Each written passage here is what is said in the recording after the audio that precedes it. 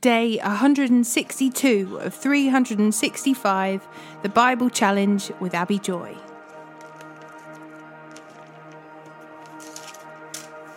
Psalm 72, verse 1 to 20. Give your love of justice to the King, O God, and righteousness to the King's Son. Help him judge your people in the right way. Let the poor always be treated fairly. May the mountains yield prosperity for all, and may the hills be fruitful. Help him to defend the poor, to rescue the children of the needy, and to crush their oppressors. May they fear you as long as the sun shines, as long as the moon remains in the sky, yes, forever. May the king's rule be refreshing like spring rain on freshly cut grass, like the showers that water the earth. May all the godly flourish during his reign. May there be abundant prosperity until the moon is no more. May he reign from sea to sea, from the Euphrates River to the ends of the earth. Desert nomads will bow before him, his enemies will fall before him in the dust. The western kings of Tarshish and other distant lands will bring him tribute. The eastern kings of Sheba and Seba will bring him gifts. All kings will bow before him, and all nations will serve him. He will rescue the poor when they cry to him. He will help the oppressed who have no one to defend them. He feels pity for the weak and the needy, and he will rescue them. He will redeem them from the oppression and violence, for their lives are precious to him. Long live the King! May the gold of Sheba be given to him. May the people always pray for him and bless him all day long. May there be abundant grain throughout the land, flourishing even on the hilltops. May the fruit trees flourish like the trees of Lebanon, and may the people thrive like grass in a field. May the king's name endure forever. May it continue as long as the sun shines. May all nations be blessed through him and bring him praise. Praise the Lord God, the God of Israel, who alone does such wonderful things. Praise his glorious name forever. Let the whole earth be filled with his glory. Amen and amen. This ends the prayers of David, son of Jesse.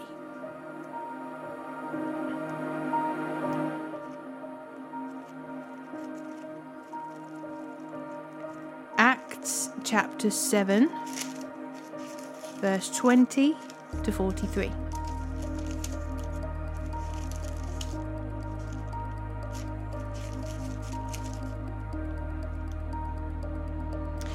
At that time, Moses was born, a beautiful child in God's eyes.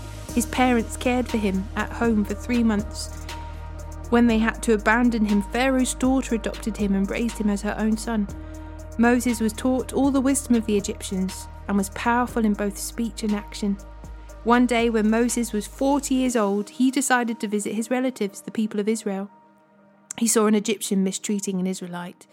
So Moses came to the man's defense and avenged him, killing the Egyptian. Moses assumed his fellow Israelites would realize that God had sent him to rescue them, but they didn't. The next day he visited them again and saw 2 men of Israel fighting. He tried to be a peacemaker. "Men," he said, "you are brothers. Why are you fighting each other?" But the man in the wrong pushed Moses aside. "Who made you ruler and judge over us?" he asked. "Are you going to kill me as you killed that Egyptian yesterday?" When Moses heard that, he fled to the country and lived as a foreigner in the land of Midian. There his 2 sons were born. 40 years later, in the desert near Mount Sinai, an angel appeared to Moses in the flame of a burning bush.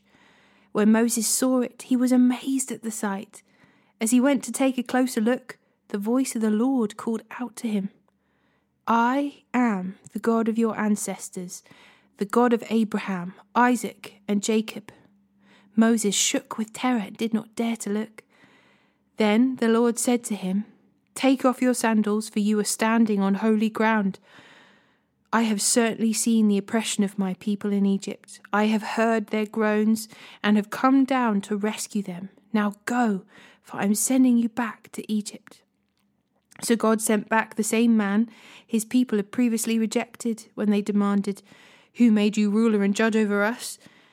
Through the angel who appeared to him in the burning bush, God sent Moses to be their ruler and saviour. And by means of many wonders and miraculous signs, he led them out of Egypt, through the Red Sea, and through the wilderness for 40 years. Moses himself told the people of Israel, "God will raise up for you a prophet like me from among your own people." Moses was with our ancestors, the assembly of God's people in the wilderness, when the angel spoke to him at Mount Sinai. And there Moses received life-giving words to pass on to us. But our ancestors refused to listen to Moses. They rejected him and wanted to return to Egypt. They told Aaron, "Make us some gods who can lead us, for we don't know what has become of this Moses who brought us out of Egypt." So they made an idol shaped like a calf, and they sacrificed to it and celebrated over this thing they had made. Then God turned away from them and abandoned them to serve the stars of heaven as their gods. In the book of the prophets it is written, "Was it to me you were bringing sacrifices and offerings during those 40 years in the wilderness, Israel? No, you carried your pagan gods, the shrine of Molech, the star of your god Rephan, the images you made to worship them. So I will send you into exile as far away as Babylon."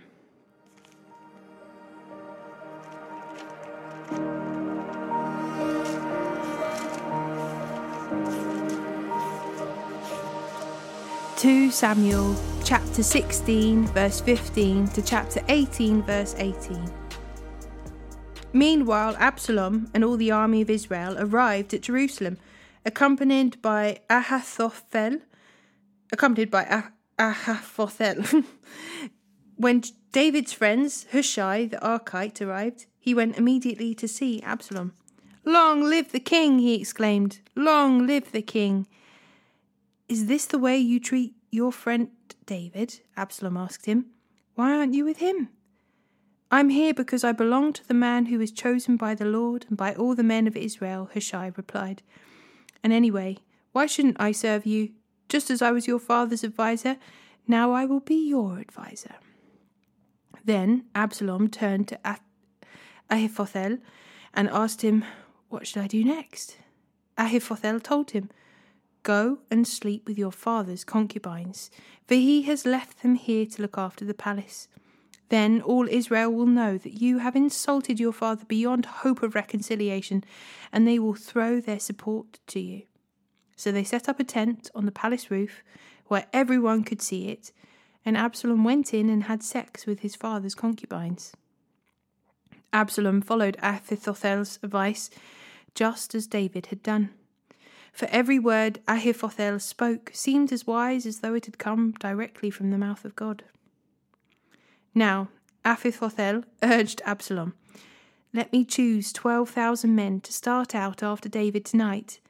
I will catch up with him while he is weary and discouraged. He and his troops will panic and everyone will run away.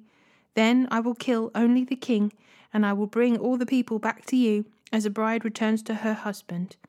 After all, it is only one man's life that you seek. Then you will be at peace with all the people." This plan seemed good to Absalom and to the elders of Israel.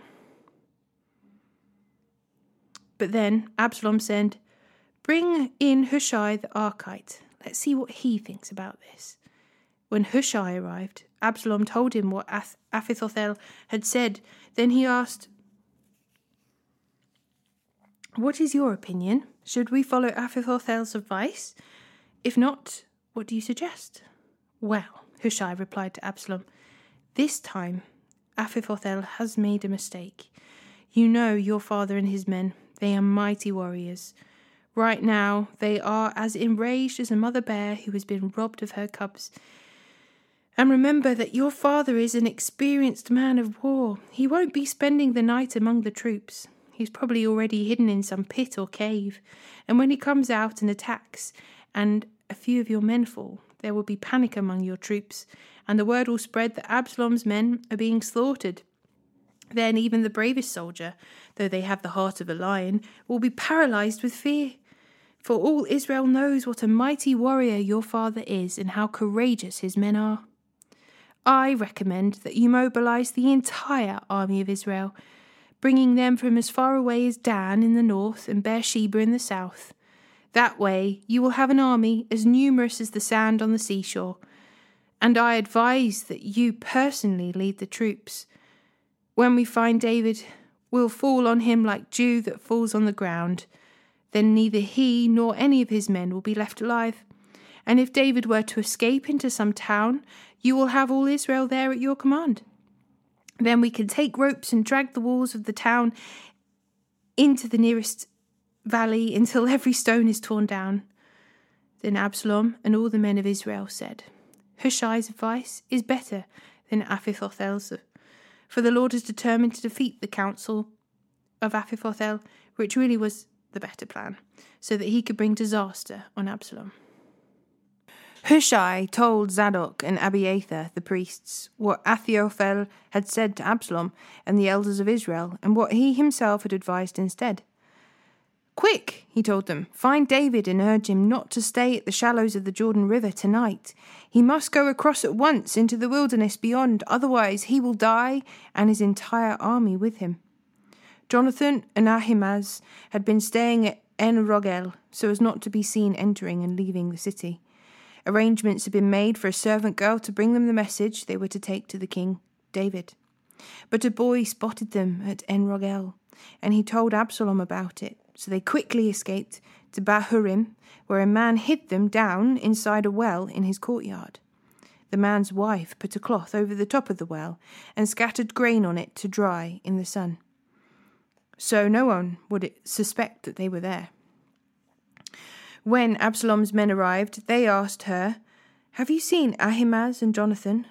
The woman replied, "They were here, but they crossed over the brook." Absalom's men looked for them without success and returned to Jerusalem. Then the two men crawled out of the well and hurried on to King David. "Quick," they told him, "cross the Jordan tonight." And they told him how Ahithophel had advised that he be captured and killed. So David and all the people with him went across the Jordan River during the night, and they were all on the other bank before dawn.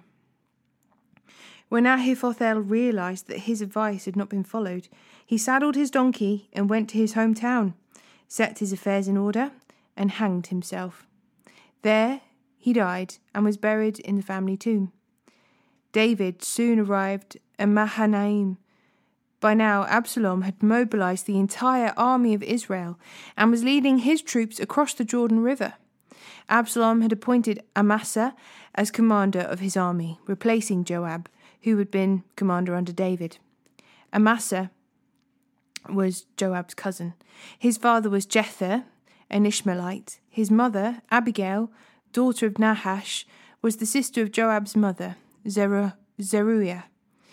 Absalom and the Israelite army set up camp in the land of Gilead. When David arrived at Mahanaim, he was warmly greeted by Shobi, son of Nahash,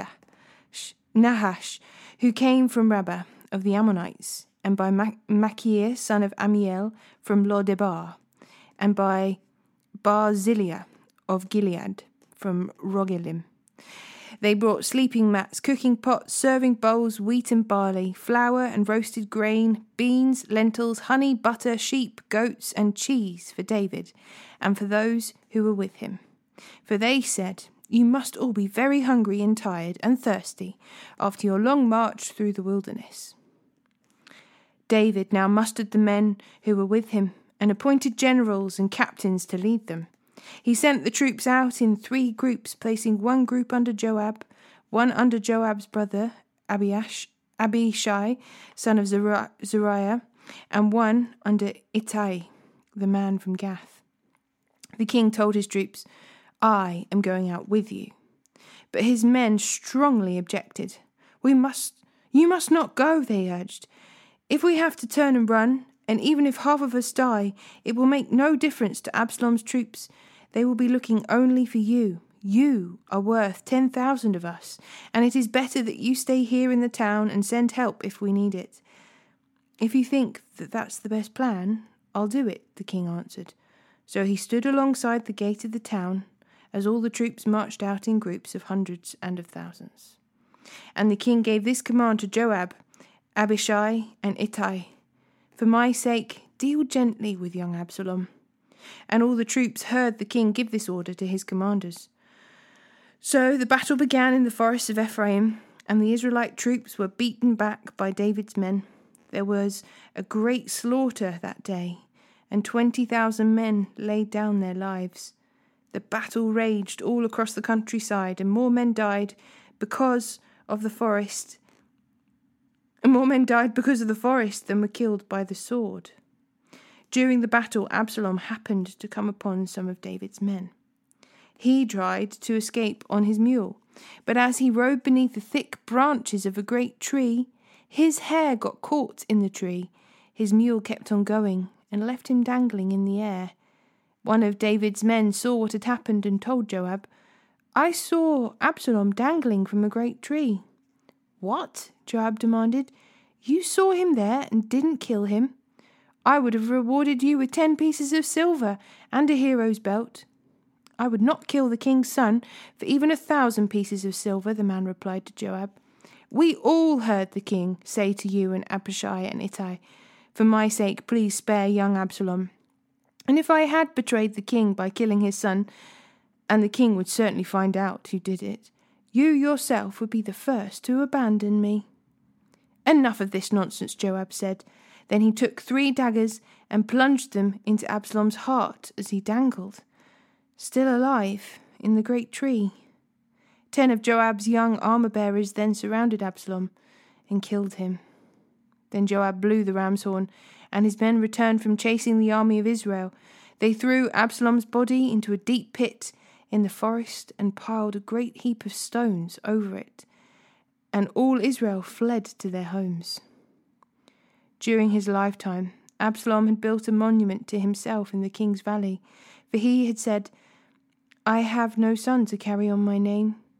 He named the monument after himself, and it is known as Absalom's monument to this day.